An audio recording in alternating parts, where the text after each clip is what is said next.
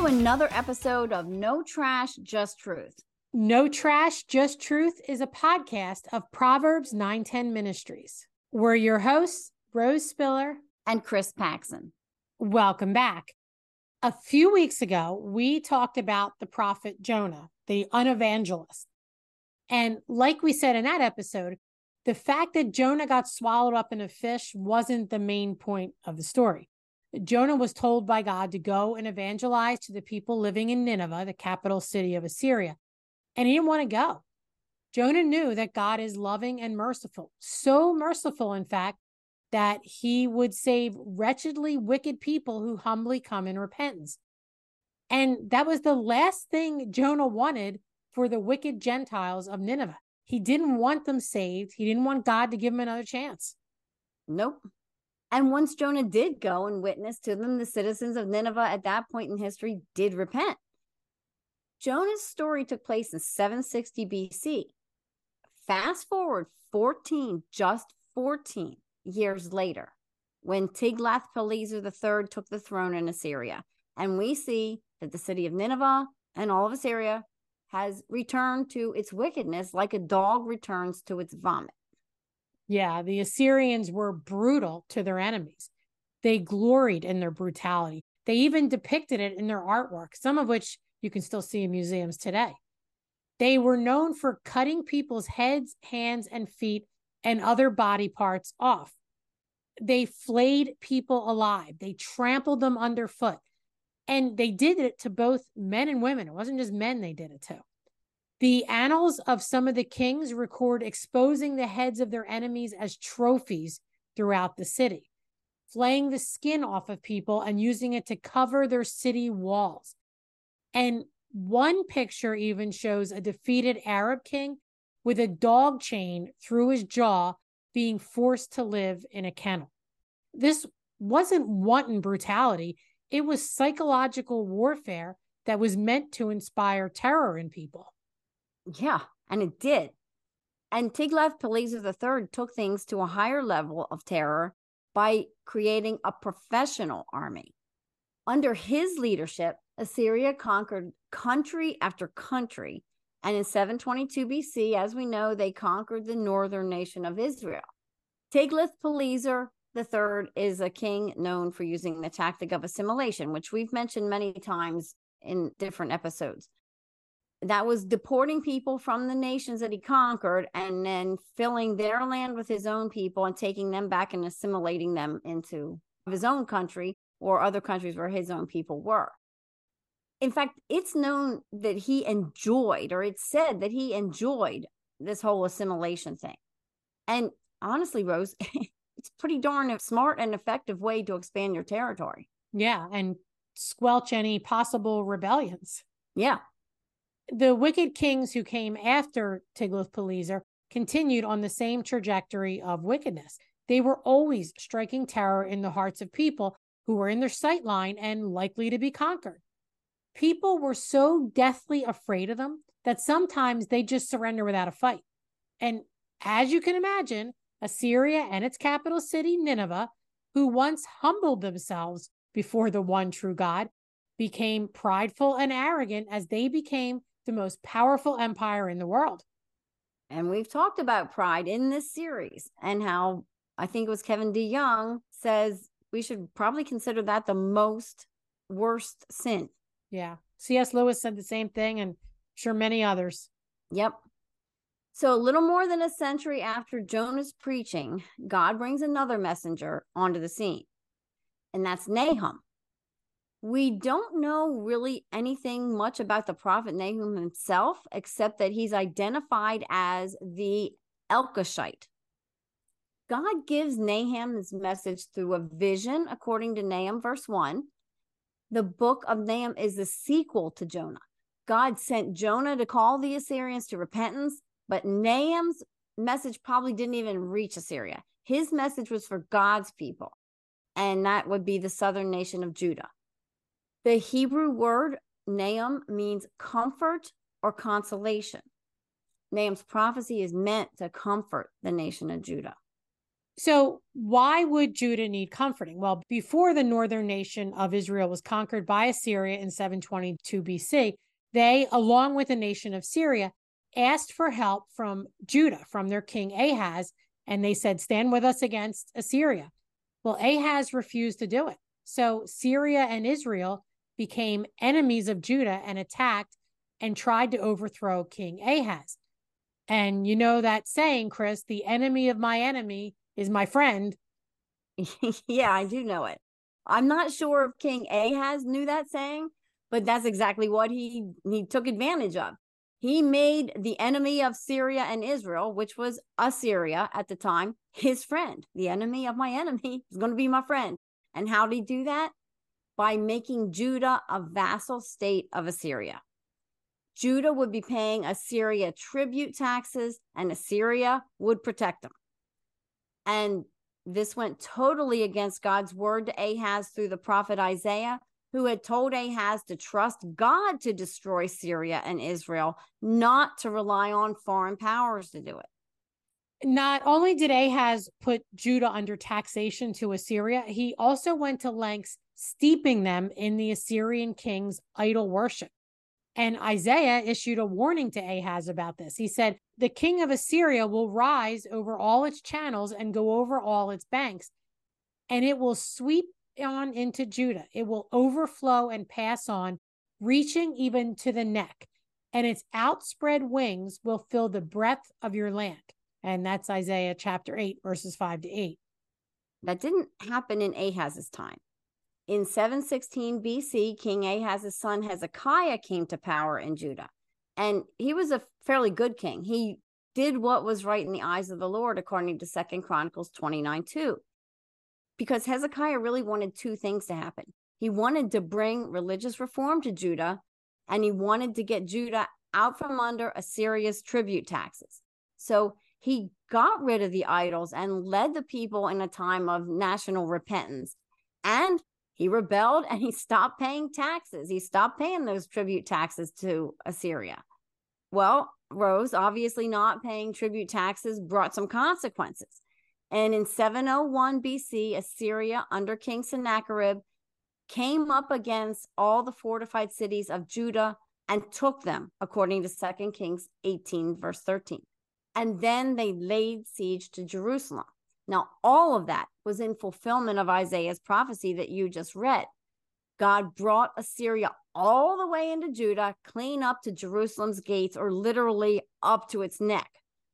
King Hezekiah, unlike his father, trusted in the Lord, though, and he relied on God, and God saved Jerusalem at that point. At that point, Jerusalem was spared. Yeah. But Hezekiah's son Manasseh came to the throne in 687 BC, and he was the most wicked king of all in Judah. 2 Chronicles 33, 9 to 11 says, Manasseh led Judah and the inhabitants of Jerusalem astray to do more evil than the nations whom the Lord destroyed before the people of Israel. The Lord spoke to Manasseh and to his people, but they paid no attention. Therefore, the Lord brought upon them the commanders of the army of the king of Assyria, who captured Manasseh with hooks and bound him with chains of bronze and brought him to Babylon. And that's the end of the scripture. Manasseh reigned from about 686 BC to 642, and following a 10-year co-reign with his father. So he was carried off to Babylon during the 22nd year of his reign, and then later he was restored to his kingdom after he cried out to the Lord and after he repented while he was in exile. Yeah. Nahum's prophecy most likely came during Manasseh's reign, between like 660 and 630 BC, although some scholars believe it started during his father Hezekiah's reign or during their co-reign. But the exact date isn't what's important. No, it's not. Because of Judah's sin, God brought Assyria to punish his people. And we've said this type of thing over and over again. God does bring these nations to punish his people. But God always stands on his covenant promises and never leaves his people without hope. Nahum foretells judgment on Judah's enemies, and it's mingled with promises of hope for these war-weary, terrified people in Judah. The prophecy came at the height of Assyria's power. They were very powerful. They were very powerful and they were very prideful. By this time, their reach was extensive, including into Babylon. Babylon was not the superpower yet. Nineveh was the mightiest city on earth. Its walls were 100 feet high and wide enough to accommodate 3 chariots riding next to each other on it. I mean, imagine that. It's crazy to imagine that. Like, I was trying to picture that in my mind. Like, I can't. You got to think it's at least 20 feet wide, maybe wider. Yeah, I'm thinking it's got to be more than that because they have to have some room in between. That's true. Crazy. That's true. Its walls contained towers that stood 100 feet higher than the walls. So 200-foot towers. They didn't have cranes to put the rocks and stuff. And all of that was surrounded by a moat that was 150 feet wide and 60 feet deep. Nineveh, Assyria, seemed impregnable, Chris. Yeah. And the book of Nahum is only 3 chapters long. It's just a little book.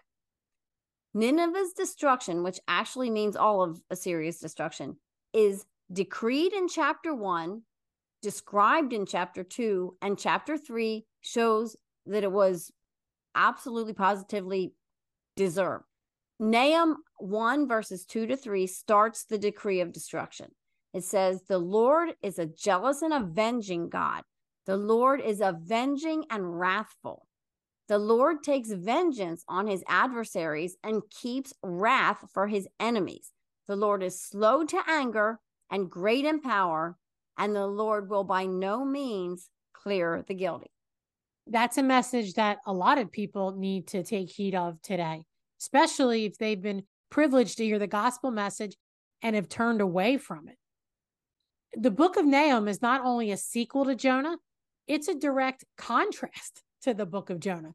The book of Jonah showed God's concern for the people of Nineveh, even people who are his enemies. We said in that episode on Jonah, as far as we know, they didn't come to God. He may have saved some, but they didn't come to God. No, and they had a quick turnaround if they did come to him. And 14 years isn't very darn long. No, it's not. And the book of Nahum tells us that although God is slow to anger, there is an end to his patience. There is an end to him putting up with sinful, unrepentant people. It's not going to last forever. Didn't last forever for them, and it's not going to last forever for people today. I know. They reach the full measure eventually. And that's what we see about the Canaanites while the Israelites are, in slavery in Egypt. We see that same type of thing here and over again. It's not going to be forever. He's not going to wait forever. No.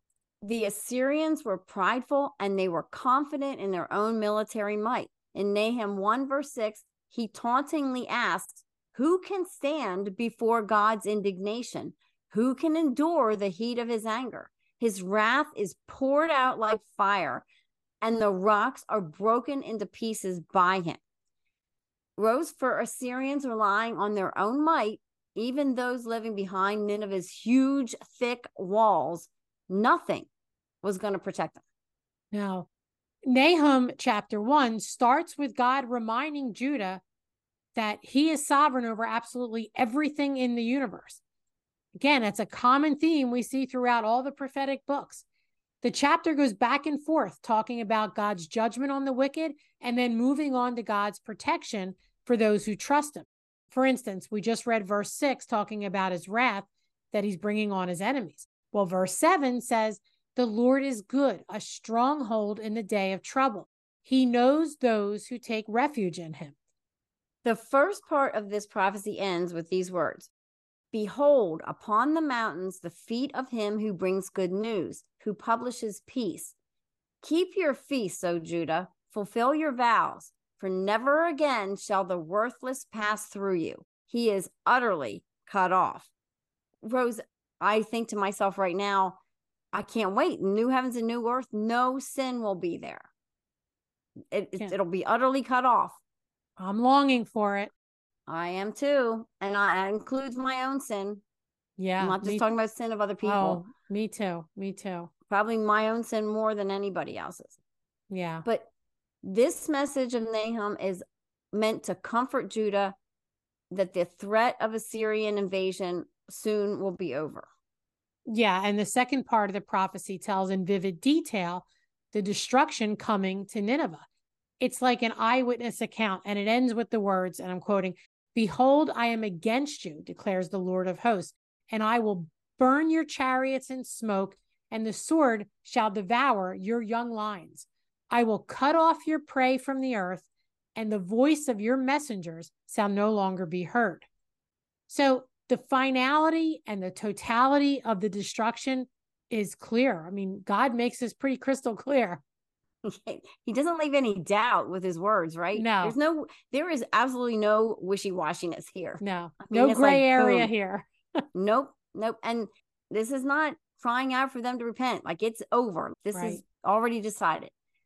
And chapter 3, like we said, it gives the detailed reasons why the Assyrians are going to be destroyed. Violence, lying, greed, their seductive, corrupting influence throughout the region, all of that contributed to them being destroyed. Rose, some of that sounds familiar, doesn't it? It sounds very familiar. It sounds like almost every government, if not every government in the world. Yep. And just in case anyone at that time was thinking, well, that's impossible, God, towards the end, reminds them of the Egyptian city of Thebes. And that was a city located on the Nile. It had very similar reasons to be confident that it could never be destroyed. And yet, guess what? It was destroyed. Nothing can or will thwart God's plans. Righteous judgment will come. I always think the height of stupidity is to think that's impossible or God's not going to do that. That's just really the height of stupidity. And so arrogant. So arrogant. You're right. So what do we take from Nahum's prophecy today? There are people who are indifferent to God. They believe there might be a God. They believe that they're such good people that even if he is real, they got nothing to worry about because they've done enough good that they're going to get into heaven. They're prideful. They're confident in their own good deeds, just like Assyria was confident. Syria was confident in its power. And unfortunately, Chris, we know a lot of people who are just confident in their own goodness, even though there's really no such thing as that, but they believe there is. And we talked about pride being the most destructive sin. God hates pride. We might not like to think about it, but he doesn't just hate their sin. He hates the proud. You know, the old love the sinner, hate the sin. Well, God hates the proud. Yeah. Proverbs 16:5 says, everyone who is arrogant in heart is an abomination to the Lord. Be assured he will not go unpunished. And to quote Tim Challies, pride is first an attitude of independence from God. You know, we read that rhetorical question in Nahum is who can stand against God? We see that several times in scripture. Well, obviously not the strong and not the proud. The only ones who stand before God are those who have humbled themselves before God. We talked about Micah last week. Do what's right, love mercy, walk humbly with God, and wait. Those who humble themselves before God and repent, those are the ones who can stand against God. There's so many allusions to Revelation in this. Yeah, that's amazing. For sure. My dad passed away this week, as you know, and somebody was talking to me about, because I shared that I got to share the gospel with him one more time. I don't know if he was saved or not. We have hope that he at least had small faith. He quoted verses with me, but I wanted to share what somebody shared with me about how they share the gospel sometimes. And this is what they told me. They said sometimes when they're presenting the gospel to certain people, they tell them that there are two ways to get to heaven. Be totally perfect your whole life or be forgiven. And love that. I know. And the person told me they say it that way because option one is off the table and everybody knows it. Everyone, even the vilest of sinners, admits that nobody's perfect. In fact, that's usually the first thing out of the person's mouth. Well, nobody's perfect. Everyone knows that they are sinful. So that only leaves one option. Our only hope is the forgiveness offered by Jesus, the only one who has kept God's required record of total holy perfection. That is a great way to start into the gospel presentation. I loved it. So what else can we take from Nahum's prophecy? There's the very real terror of hell awaiting everyone who rejects God and for those who martyr God's people. Believers can take heart in the darkest of circumstances that God's reigning from on high. I know we always quote Charles Spurgeon, lay your head on the pillow of God's sovereignty. He hasn't left the throne. He will bring justice to everybody. Everybody will face justice. For some of us, we don't have to face our own justice because we get to face the justice of Jesus. Until then, do what we learned from the prophet Micah last week. Do what's right. Love mercy, walk humbly with God, and wait on God. And Rose, that reminds me of the words from Jesus to his disciples in Luke 12, verses 32 to 37 say, "Fear not, little flock, for it is your Father's good pleasure to give you the kingdom. Sell your possessions and give to the needy. Provide yourselves with money bags that do not grow old, with a treasure in the heavens that does not fail, where no thief approaches and no moth destroys. For where your treasure is, there will your heart be also.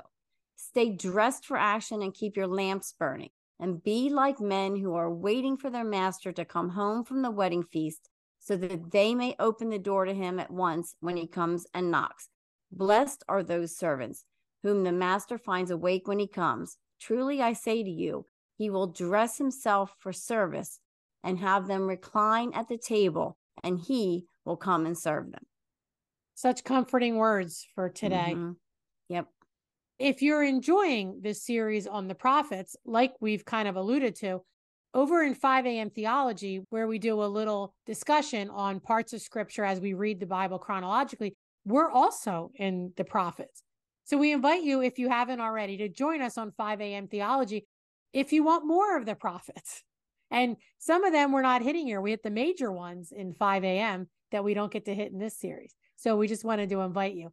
And as always, we would greatly appreciate, if you're enjoying this episode, to subscribe to the podcast or to our channel, Proverbs 910 Ministries, and leave a review. Have a blessed day, everyone.